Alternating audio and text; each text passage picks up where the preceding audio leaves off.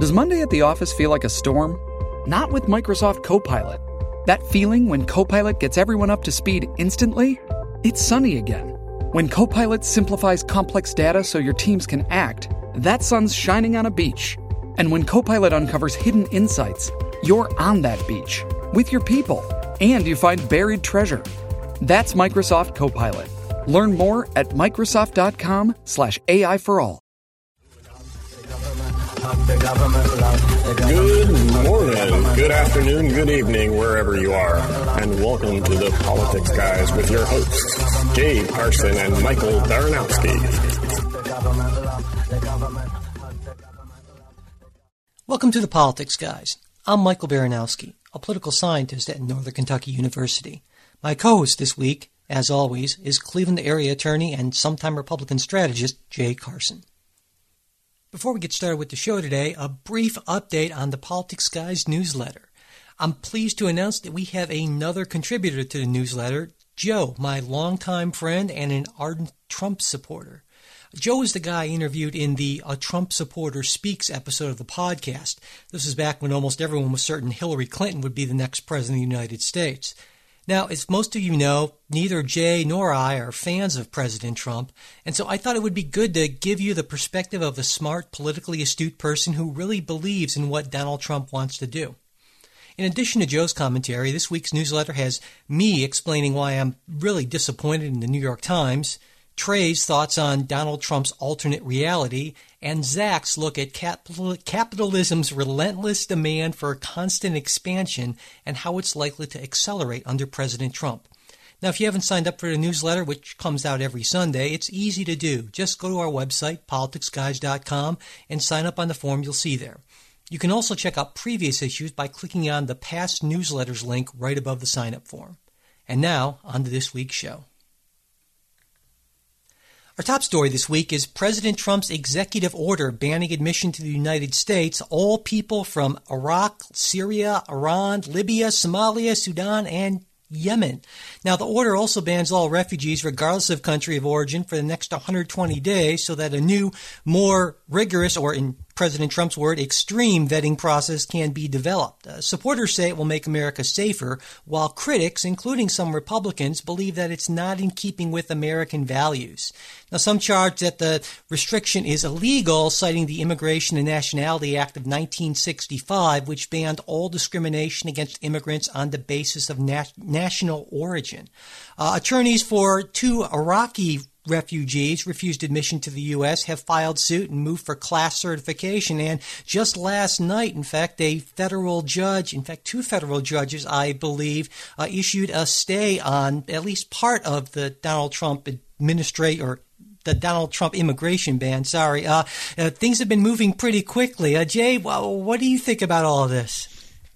Well, yeah, things have been moving pretty quickly. There was someone on one of the media shows last week who said, you know, it's been sort of like drinking from a fire hose. No kidding. He's wearing me out. He really is.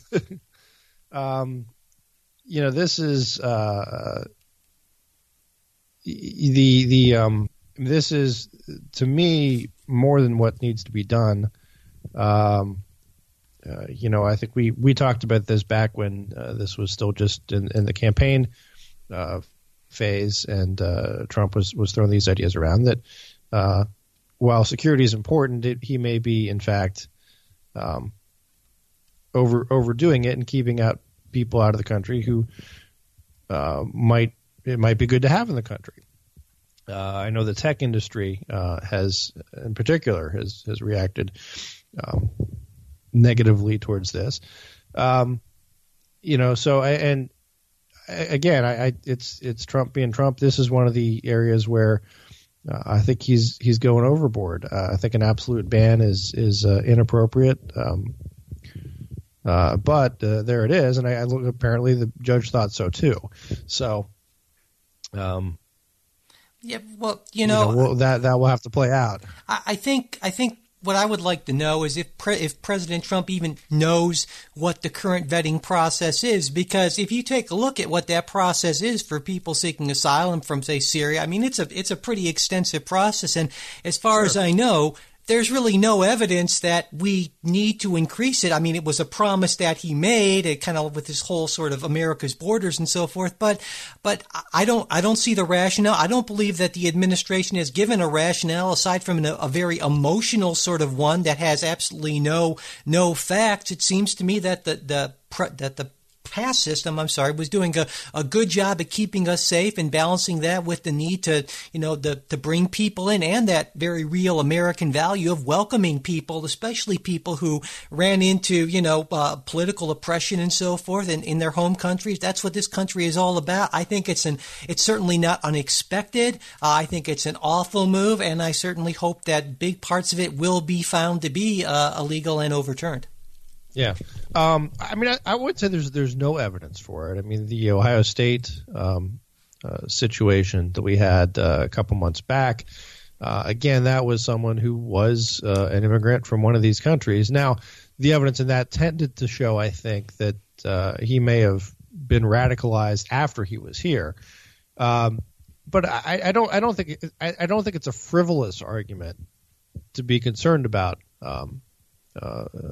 people coming over from the other country under the guise of refugees or immigrants, and then causing trouble. That's really happened in Europe, and simply because it hasn't happened here, and perhaps because of our vetting processes, doesn't mean we don't take a look at it. But look, I agree with you. This was an overreach. I think he could have done a much narrower rifle shot type situation. For example, just saying, look, we're going to have a moratorium. To me, the 120-day moratorium on refugees seems to be not unreasonable.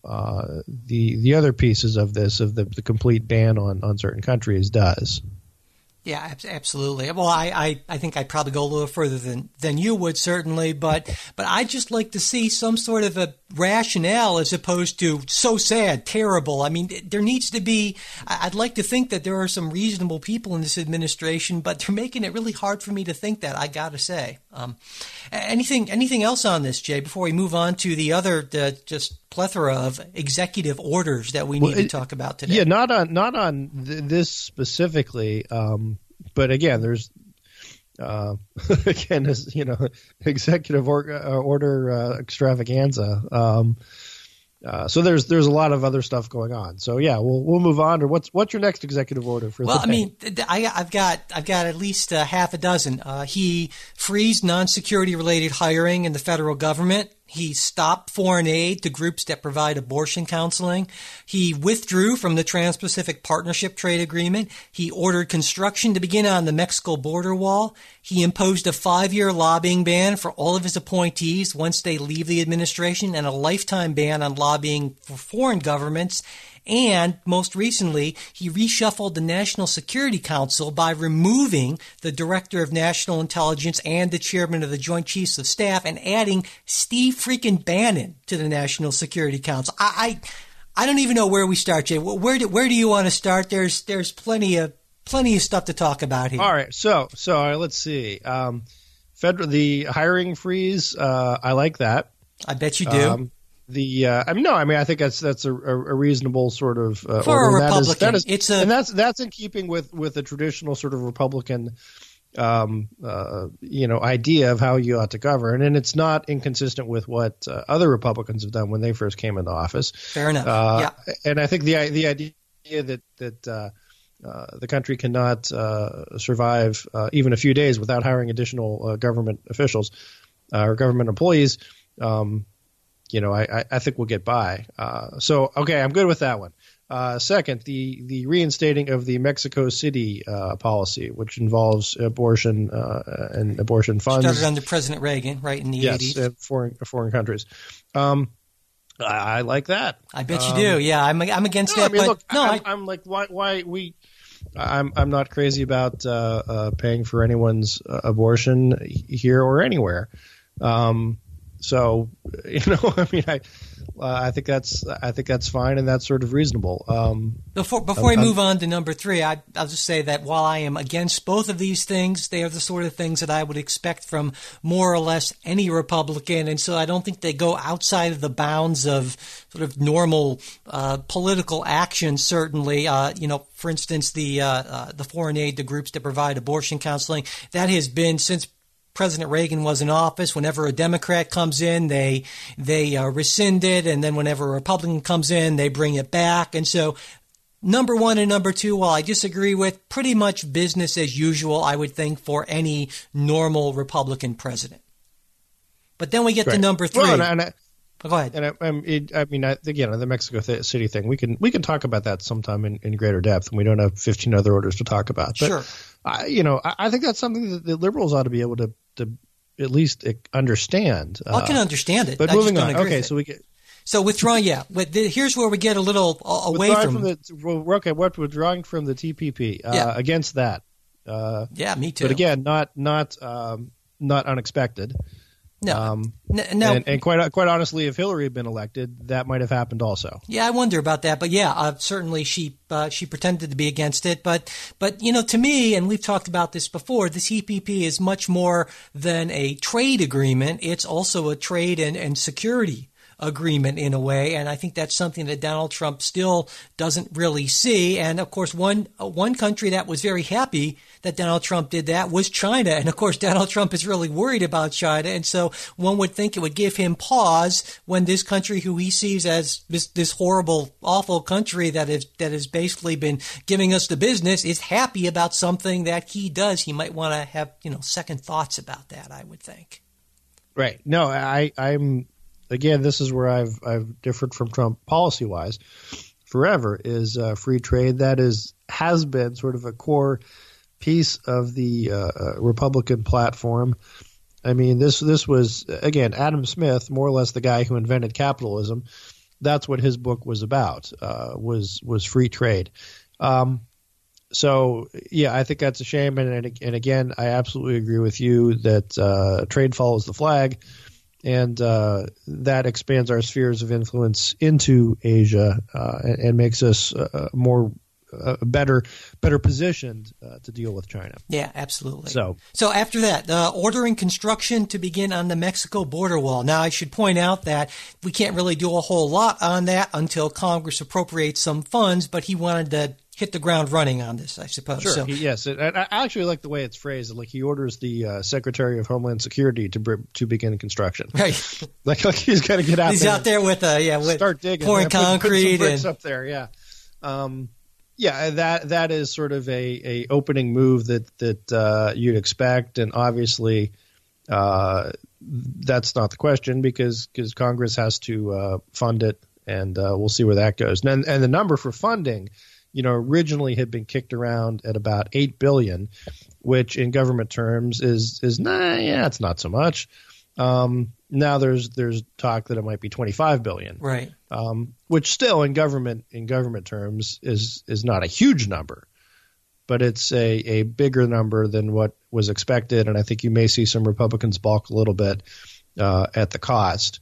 And then the president, particularly when you're looking at cost versus efficiency. I mean, let's be clear. There are places right now on the border where there is a wall or a fence, or there's physical impediments to getting through. And I think, again, the order was sort of worded to the extent of talking about physical barriers without specifying a 50-foot wall. Well, so there may be some room to move in there, I think. Well, then in another example of what seems to be the gang that couldn't shoot straight, the Trump administration spokesperson came out and started sort of talking about random ideas about how they might pay for this. And one thing was suggested was a 20% border adjustment tax, basically as part of a larger reevaluation and rejiggering of the whole corporate tax code. And of course, that just absolutely, got the Mexicans very upset. And the Mexican president, who was scheduled to visit, ended up canceling it. They did have a phone call at some point after that. And it just seems to me that this is just I don't know if it's Sean Spicer's fault. It's probably not, but it's just a very kind of off the cuff, just whatever random idea occurs to us, we'll just say it, and we won't really think about these things. And then when the press understandably says, hey, this sounds kind of half-baked, we'll call the press fake news and say that they're out to get us, when maybe if you just displayed a little more competence and a little more thought, a lot of these things wouldn't happen. Well, I think you're. I agree on a lot of what you're saying, but I think you're conflating a couple things. Okay. First of all, the idea of sort of a surcharge on Mexican goods is absolutely horrible, terrible. To me, that's probably the worst thing that he's said since taking office. And you know who's going to pay for that? Of course, it's going to be American consumers are going to pay for that. Right. And again, that's in keeping with, listen. It's like he doesn't understand how trade works. That's what it seems to me, that he doesn't understand how trade works, and that whole argument. And it's just, I think we're going to keep on pushing back against this and being just befuddled by what seem to be trade-related decisions that are so clearly not in the long-term interests of the United States. Well, I'm wondering if this may or may not be one where we take him seriously, but not literally. I'm not sure how you understand what I mean by that. Oh yeah, I mean that look, he's not really talking about a surcharge, but he's talking about, all right, I want some other concessions, I want something else to give away to either change the wall, to do something like that. It's a bargaining position. You're right, and to be fair, that I try to remind myself on a regular basis that Donald Trump is a product of his experience, just like any other politician or any other person in office. And so, President Obama's experience was that of community organizer, is, a life in politics. Donald Trump's experience, very different. And maybe he sees a lot of these things as opening gambits in a negotiation. Yeah. So I'll just say something just crazy, and then we'll be able to compromise somewhere that's, not as crazy. And I certainly hope that's the case. Although, I was kind of hoping that was the case with the immigration ban, and it turned out, no, he actually wanted to do the crazy thing. And so, boom, he did it. Well, we'll see. We'll see, though. Well, yeah, we'll see, because the immigration ban, there may be something when we come out with whatever the extreme vetting is, that there's something different there. Yeah. Okay, what's next? Gosh. Imposing a 5-year lobbying ban for all of his appointees when they're out of the administration, and then a lifetime ban on lobbying for foreign governments. Yeah, I'm all right with that. Well, I'm all right with that. Most people would say that's probably good, typically good government. Yeah. Although I'm a defender of the lobbying industry. I mean, again, some of my best friends are lobbyists. And it sort of imputes something sinister where there may not be. I think a 5-year ban's probably long. Ohio used to have a 1-year ban. There actually have been, it was overturned on a constitutional basis, so there might be a constitutional claim, by one of these people somewhere down the road. But it's not a claim that anyone's really going to care about. Yeah. Well, no, I don't think there are any constitutional. The general public. I mean, I think it may well be unconstitutional for a president to say. Yeah. No. You can set now. That's you're entirely wrong on that. But we'll talk about that. We'll talk about that later. But I got 7 Ohio Supreme Court justices who disagree with you. Well, the Ohio Constitution is a different thing from the United States Constitution, right, Jay? Well, it's still got the free speech. Yeah. Okay. Well, you're wrong, but that's okay. The point being is it really doesn't matter. This is political theater. Lobbying bans only apply to direct lobbying, and so it's so easy to get around these things. There's no enforcement. It's just done for show, and it's the pretense of good government, and it's just impossible to enforce. So it means, I think, essentially nothing.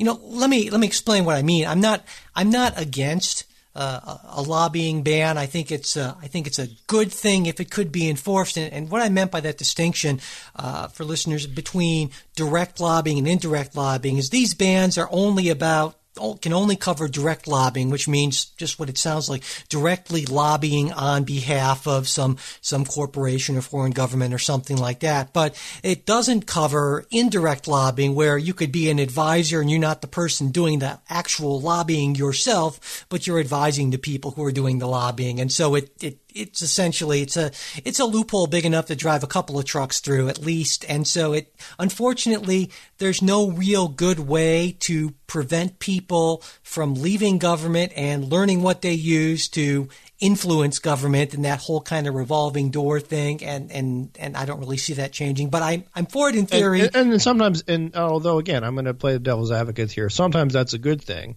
of having someone with knowledge of government, Sure. being out there to come back. So sure, yeah, in some cases, but I think, at least in my view, and the view certainly of a lot of people on the left, is that it's a big problem because you end up getting into this sort of influence peddling and manipulation business and so forth. But yeah, and then finally, the last thing I wanted to talk about in terms of executive orders is Donald Trump announced that the National Security Council makeup would be changed. He's removing the Director of National Intelligence. He's removing the Chairman of the Joint Chiefs of Staff, and he's adding Steve Bannon. That to me is troubling. I think the Director of National Intelligence ought to be on there. I think more so than Steve Bannon. Yeah, I don't get. I could even live with having Bannon added. Again, not crazy about that, but could, given that the other folks were there. I just think this is a big middle finger to the intelligence community, which he said, he was okay with, certainly, and clearly he's not. To me, this makes no sense. This is just something that's done to basically, like I said, just kind of a whole middle fingers. I'm president. I'll do what I want. And if I want Steve Bannon to be in this group, I will, even though he's got absolutely no qualifications and no background. And, by the way, that he was in the Navy. Oh, well, there you go. Okay. So, well, that's all you really need. To me, this is just another example of this guy not knowing what he's doing. And I think, actually, in fairness, I think he was involved in Navy intelligence. Well, we can look that up. We can look that up, but I believe he has some background. Yeah, but again, he is certainly not the Director of National Intelligence, nor the Director of the CIA, and nor do I, as what his role is supposed to be in the White House as sort of political advisor.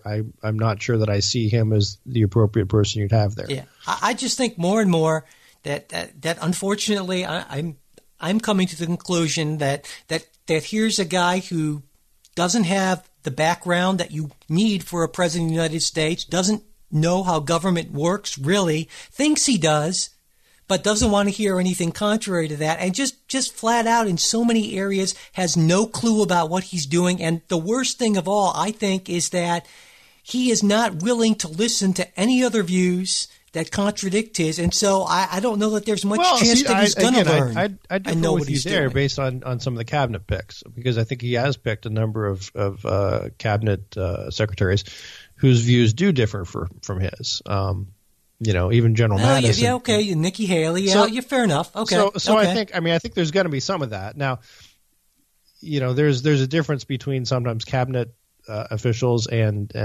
your inside White House people. And those are the most important people, by the way. Tend to be all the yes men. But again, that's not something that would be unheard of. But I should point out that people sometimes think that the cabinet officials are like the main folks, but honestly, it's the people who in modern White Houses who tend to have the most power are those folks, those informal advisors, those close people, and those are the folks that I'm really worried about, and those are the folks that Donald Trump seems to be. I just see this being set up, unfortunately, for a sort of a Nixonian paranoid bubble sort of thing in the worst possible way. I hope I'm wrong about this, but gosh, what I've seen in this first, little more than a week is I've got some major concerns, Jay. I gotta say this, a lot of this stuff I expected, but more than anything else is just the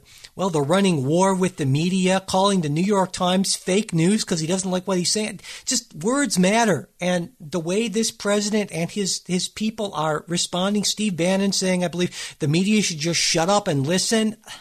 This does not augur well. Yeah, I hear you. With the media thing, the approach he's taking, which is that we are, he and the media are essentially two different sides, is different. But I sort of respect that there's some truth in that. He is sort of, I think viewing that situation accurately. And there's, to me, it's a little refreshing to say, call out the media on some things because they have gotten lots of things wrong.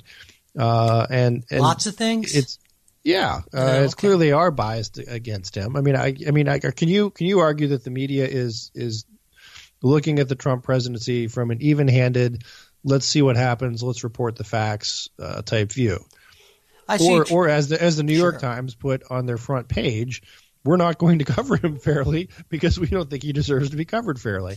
Well, I think that's a mischaracterization, but I see what you're saying. Let me agree with you a little bit before I disagree with you. Okay, I'll agree with you a little bit in saying that in fact, in the newsletter this week, I talk a lot about how disappointed I am with the New York Times because I feel that what they're starting to do more and more is to not clearly separate their news content from their editorial content. Now, I hope and I encourage the New York Times, the Washington Post, the mainstream media to strongly come out in an editorial way on the op-ed page in their opinion pieces against some of the stuff that Donald Trump is doing that I think is just not just wrong, but just could potentially disastrously wrong. I think that's hugely important. But what I don't want them to do, what I think really hurts their credibility with me and I think a lot of other people, is when they can't separate that from the news reporting. And so, have a clear news story saying this is what Donald Trump did and this is how people reacted.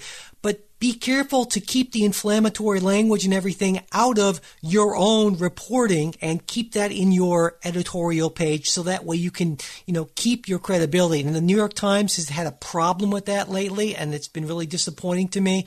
But that said, I understand why they're freaking out, but I think they're not doing it in the right way. So yeah, in that sense, I agree with you. But again, I think Donald Trump is a liar of colossal proportions. I think he has huge problems, some serious personality issues that make him fundamentally unfit for the office of President of the United States. And I am glad that the media is pushing back hard against this, and they'll continue to do that. I just want to make sure they do it in the right way. Yeah. No, and I don't disagree with the media pushing hard. And I think I've said before to those who are afraid of Trump doing bad stuff, this is going to be the most covered, most reported upon, most skeptically viewed administration in the history of forever. So, thankfully, I think that's a good thing. But as you said, it ought to be done in terms of here's the facts and here's our opinion of it, and it's something separate. Yeah, absolutely. But also, you'd agree with me. Trump is not. He's not wrong to say that the media is against him. Well, no, but he's saying you're right. You're right. If I had a president who thought that there was, who thought they were getting along great, I with the media in this situation, I'd be concerned that this guy just isn't seeing what's going on. But again, you're right. But again, the issue I think is that he's not just saying that they're against him, which sure they are, and I'd say rightfully so. He's actually questioning their legitimacy. When you call something fake news just because you disagree with it, well, it's not fake. It's just you could say it's unfair. Okay, fine. You can say they don't have the facts or all the facts. That's fine. But flat out calling it fake, that's just wrong. It's just wrong, and he continues to do it, and I think that's hugely problematic. All right. Well, before we move on, I would like to we'll have more to talk about that next week, I'm betting. Yeah, I'm sure. We'll be talking about it a lot. Anyway, I want to thank our new supporters this week. We had a whole bunch of new monthly sustaining supporters through Patreon, which is, really great. First, we have Darren from Eugene, Oregon. Darren wrote in with a really thoughtful reflection on corporate influence in news, and something I think we might want to look at in a future Ask the Politics Guys episode. I just want to read part of what he wrote. I said, thank you guys for putting together your podcast. One of the reasons I like your show is that it's free from corporate sponsors or influence. Over the past few years, I've been growing more and more concerned over not only the influence that corporations and rich individuals have on politics, but also their influence on the media. Many of the same corporations and individuals have used their pocketbooks to influence policy for their own beliefs are also owners of major news organizations. And Darren suggests that people who are interested in non-corporate influence media might consider The Atlantic, National Review, The Intercept, Mother Jones, Reason, Democracy Now!, and the Center for Public Integrity. And he says, concludes by saying, thanks again for putting together a great podcast. And, I think, Jay, that's really an interesting topic. Yeah, and I'd really like to get into it in much more depth and Ask the Politics Guys at some point in the future. Yeah, that sounds fun. Yeah. Next, we have Dylin from Pawnee, Oklahoma, who writes, I love the podcast. I can't stress how refreshing it is to see issues discussed respectfully. Okay. Now we have, Jessica from Andalusia, Alabama. And Jessica writes, I want to thank you guys for being able to disagree without being nasty to each other. I'm a liberal who's been searching for a podcast that presents conservative viewpoints in a way that doesn't involve an angry guy spitting into a microphone. And I got to say, Jay's perspective is so welcome in a sea of Hannitys and Becks. Oh, that's nice. Yeah, I thought you'd like that. And she says... There are some who feel I've not been outraged enough. Yeah, well, yeah, that's on true. Either side. We'll get to that. Yeah, we'll get to that in listener mail. And then she says, Mike, I generally agree with, which goes without saying. She says, I'm learning a lot from y'all. Keep it up. Now, our final two Patreon supporters this week are Evan and Gustavo. I don't know where they're from, but I do know that we really do appreciate your support. Now, if you're interested in supporting the show financially, like all these great folks did last week, you can go to politicsguys.com. You'll see the Patreon or PayPal donation links there, and we certainly would absolutely appreciate your support. And finally, as always, it would be a big help if you can spread the word about the show by sharing or retweeting our new show posts on Facebook and Twitter, and leaving reviews of the show on iTunes. Okay, Jay, it's hard for me to believe that I'm saying this, but we're going to talk again about the presidential election again. Oh boy. Because I'm ready to move on. I'm betting you're ready to move on, right? Sure. Yeah, sure. yeah. But you know who can't let it go? President Trump can't let it go. I mean, the sorest of sore winners here. This week, the president repeated his claim that there were millions of illegal votes cast in the presidential election, saying that all of them were votes for Hillary Clinton. Sure. The so-called research he cited in support of this is from a group that says around 3 million votes were fraudulent, but this group refuses to provide any evidence whatsoever supporting this claim. Now, on the other hand, both Republican and Democrat election officials reject this wild claim, and even President Trump's own attorneys have previously stated that, and I quote, all available evidence suggests that the 2016 general election was not tainted by fraud or mistake. The president tweeted a call for an investigation, but it doesn't seem like there's anything to investigate. What do you think, Jay? Yeah, it's unclear what he's doing here. Part of me thinks, look, and maybe there's always this sort of, and I had this comparison, a couple nights ago. Turner Classic Movies had some of the old Peter Sellers Pink Panther movies on. And Inspector Clouseau, who appears to be this bumbling fool, but yet always ends up solving the case somehow. And there's this, the theory is he really just this bumbling fool, or is this all intentional and he's really knows what he's doing? So I'm wondering, is this just a classic Trump misdirection? While he's doing all these other executive orders, hey, I'm going to say something crazy about voter fraud. And the media will go chasing after that stick for a while I do all this other stuff. Yeah. There's that possibility.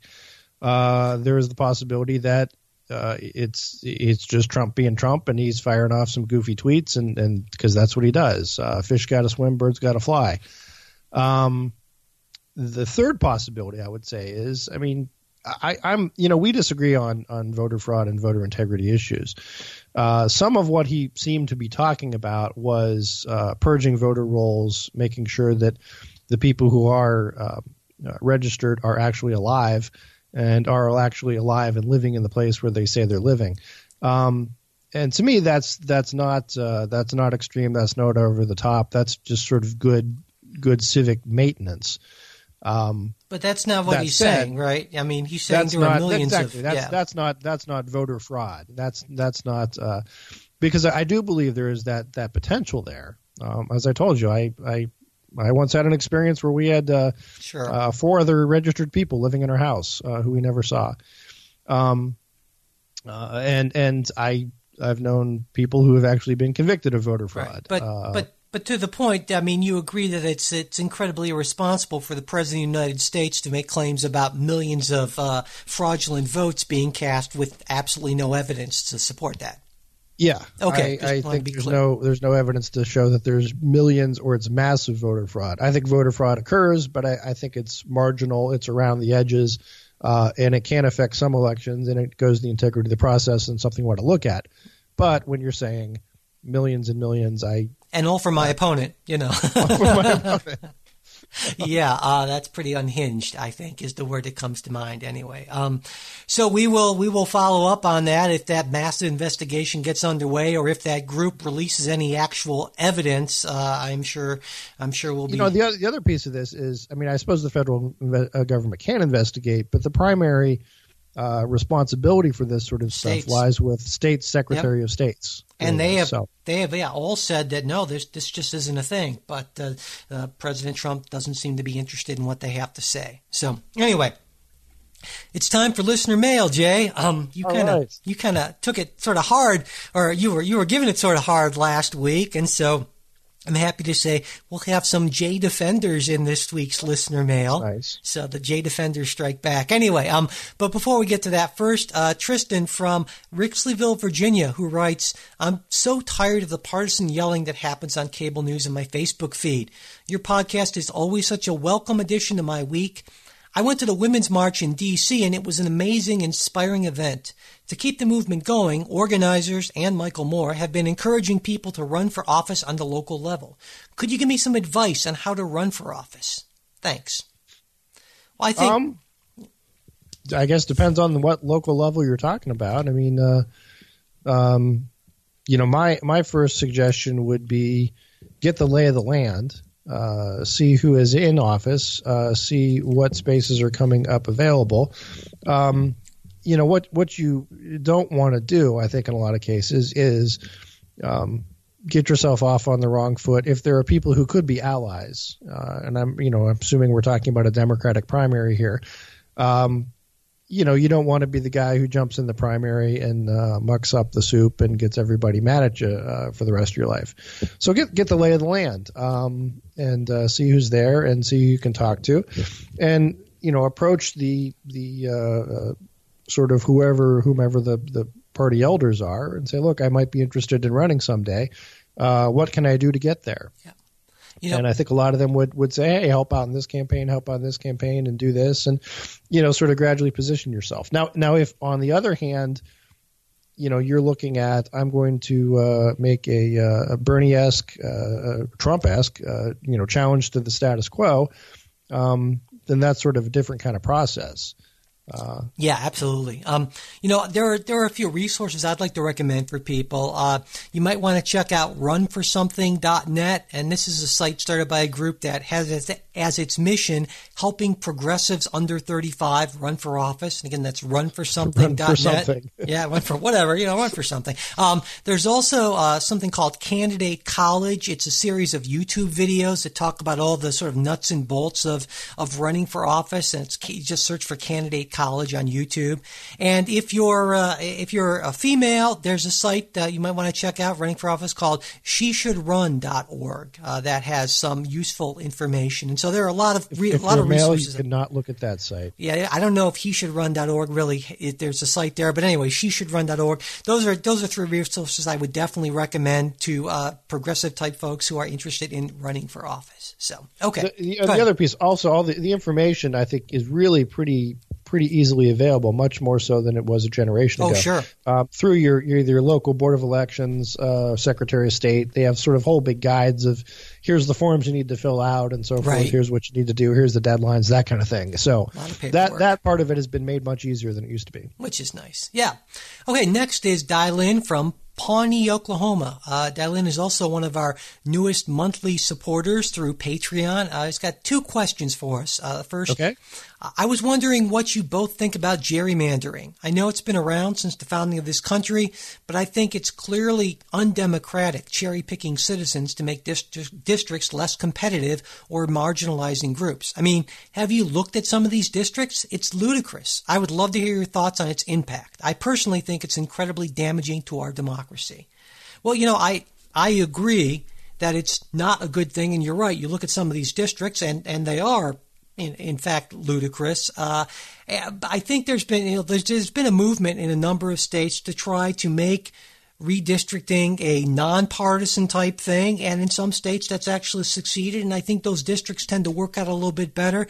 I think as a general rule, it's not a good idea to have the parties be able to design their own districts. And so this is changing a little bit, and a little bit for the better. I hope that kind of momentum continues.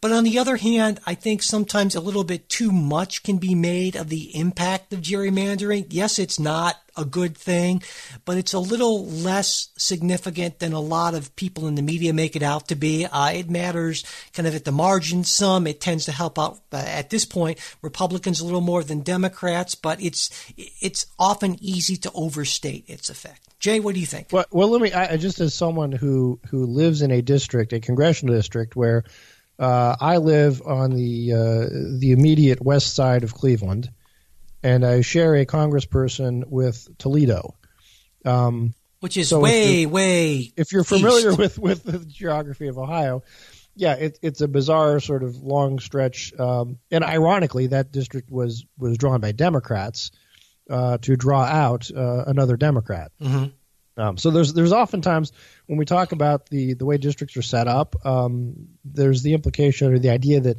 it's all one party just sort of saying, aha, here's what we do. But there's sort of wheels within wheels within wheels. And there are other complications that come into it, one being Voter Rights Act, and either having to be certain minority majority districts, which I think actually hurt Democrats. No, it definitely has in terms of representation. Yeah. Another factor that's just been going on, and I think this is bad. I agree with you. Gerrymandering is a problem in that it takes out. That means there aren't competitive races in so many districts, and that's I think bad for democracy. Yeah, absolutely. But the other thing that's happening is just sort of the self-sorting that we've gone through over the last couple decades. Yeah. And we have fewer places where you have people of differing political opinions living together, and I think that's a shame too. There's less that can be done about that. And the third factor in this is computer modeling and demographic research tools that we have now that we didn't have before. That makes it a lot easier. Districts can be drawn, so much more precisely. Well, back in our day, you had to pull out a piece of paper and a slide rule, and exactly. But I think we could do a whole Ask the Politics Guys show on that. I think that'd be fun. Yeah. So. Okay, well, let's move on to the Dial-In's second question. As an Iraq war vet, seeing Trump as commander-in-chief is distressing. Do you have any general thoughts about the military under Trump?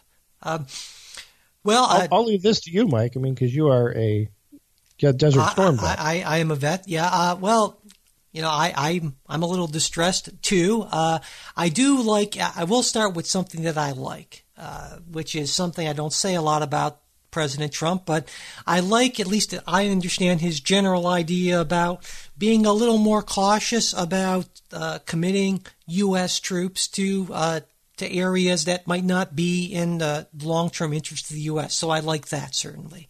I'm concerned with some of his national security picks. I'm deeply concerned. We just talked about it earlier in the show. That's, I think, a big issue. It seems to me that Donald Trump is a supporter of the military. He certainly loves generals and has surrounded himself with them, and I think that's problematic for some other reasons. But I just certainly hope that when it comes to foreign policy and provocations, that he doesn't react in his usual kind of off-the-cuff, shoot-from-the-hip way in terms of committing U.S. troops before really seriously considering the implications of that. Jay?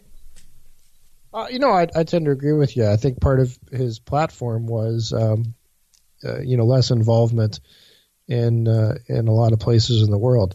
Now, that being said, it occurred to me last week, most every president comes into office with that sort of, I'm going to limit our foreign footprint. And it just tends not to happen because the world tends not to cooperate. So we'll see what happens. That said, I think Trump has given the indication of, from as far as how the military is run, a guy who will give a lot of deference to the Joint Chiefs and military planners to do that, and it's not going to be any kind of presidential micromanaging that the military would have to worry about. Would you agree on that, Mike? That he's gonna more or less let them do their own thing. I don't know. I don't necessarily agree with that. From an internal perspective. I don't think so. I think if he finds something that he just decides he disagrees with, he's going to not let them do their own thing. He just kicked the chairman of the JCS off of the off of the National Security Council. So no, I don't know that I necessarily agree with that. I hope that's right, but we'll see. Okay. All right. Next is John from Centerville, Ohio. Just down the road from me, not too far. Yeah. John writes, love the podcast, found it in August, and I cannot wait for new episodes. I'm curious as to thoughts on how the Democrats can retake the House and Senate. Me too, John. Seems they're more vulnerable to losing seats than the GOP. Will this flip over time? Additionally, will we ever see a third party make serious strides into being more nationally relevant? Okay, so will this flip over time? Almost certainly, yeah. The Republicans won't have a stranglehold over Congress forever. Now, in 2018, Republicans should probably do okay unless Donald Trump is a complete disaster, because there are a lot more Democrats defending seats in the Senate, but that Democrats should pick up some seats in the House, I would imagine. But that changes over time. So, yeah, it's just going to a matter of being a little patient. In terms of a third party making serious strides, no, Never. That's not going to happen. It's just how the system is set up. The system is set up by the two main parties at the federal and at the state level to advantage the two main parties, and that will not be changing, I think, ever. I feel confident in saying that. Yeah, but what does happen is that the parties themselves change. Yeah, absolutely. And this is, there's no starker, view of that than what just happened with the Republican Party. Mm-hmm. So it's internal change, yeah. Yeah, it's the changes are sort of absorbed from outside and happen internally. Okay.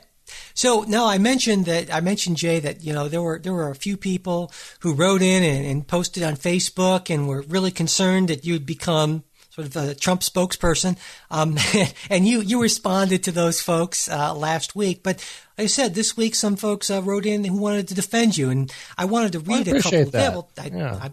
I thought you might. First is longtime listener Kevin from Wisconsin. He writes, I thought I would respond to the listener criticism you read on the recent podcast, specifically about the listener who deleted the podcast in response to Jay's political views. I call BS. I've been listening for a very long time, and I've heard nothing but balance from you two, and not balance for the sake of balance, because we all know that just because there are two sides to an argument doesn't mean both sides are equal. This listener clearly has a longing for confirmation and validation of her beliefs, which thankfully she doesn't get from your show. Jay has been nothing but fair. Full disclosure, I am pretty fiscally conservative and anti-Trump. What this listener wanted was for Jay to be the conservative punching bag to Mike's liberal slant. That formula obviously works. Just look at MSNBC and Fox. Thankfully, that doesn't seem to be what your program is about. I really enjoy what you guys do. I can't imagine how difficult it is to deal with criticisms like that. Jay, you handled it very well. Oh, thank you. I appreciate that. And he said, Mike, I'm sure you get your share of criticism as well, though not from this conservative. I don't agree with you on many of your views, but I certainly enjoy the intellectual discussion and the rational defense of your views. I don't want to listen to a program where someone browbeats the political opposite. There are enough of those programs, and thankfully yours is different. The loss of this listener has prompted me to donate to your show. Jay, keep up the good work and don't let the criticism get to you. Oh, thank you. Yeah, I thought that was and I won't, yes.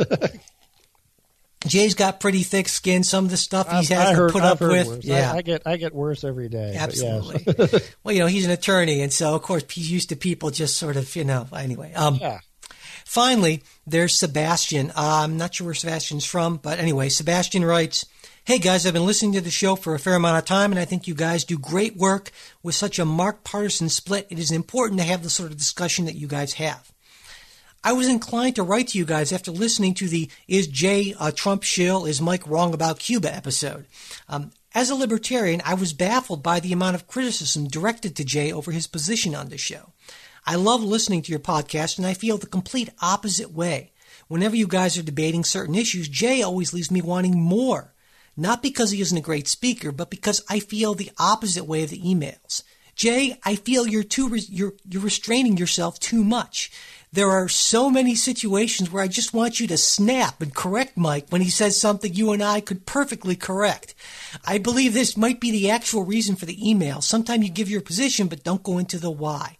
As we know, Democrat talking points usually sound nicer than the Republican libertarian counterparts, although they are not viable.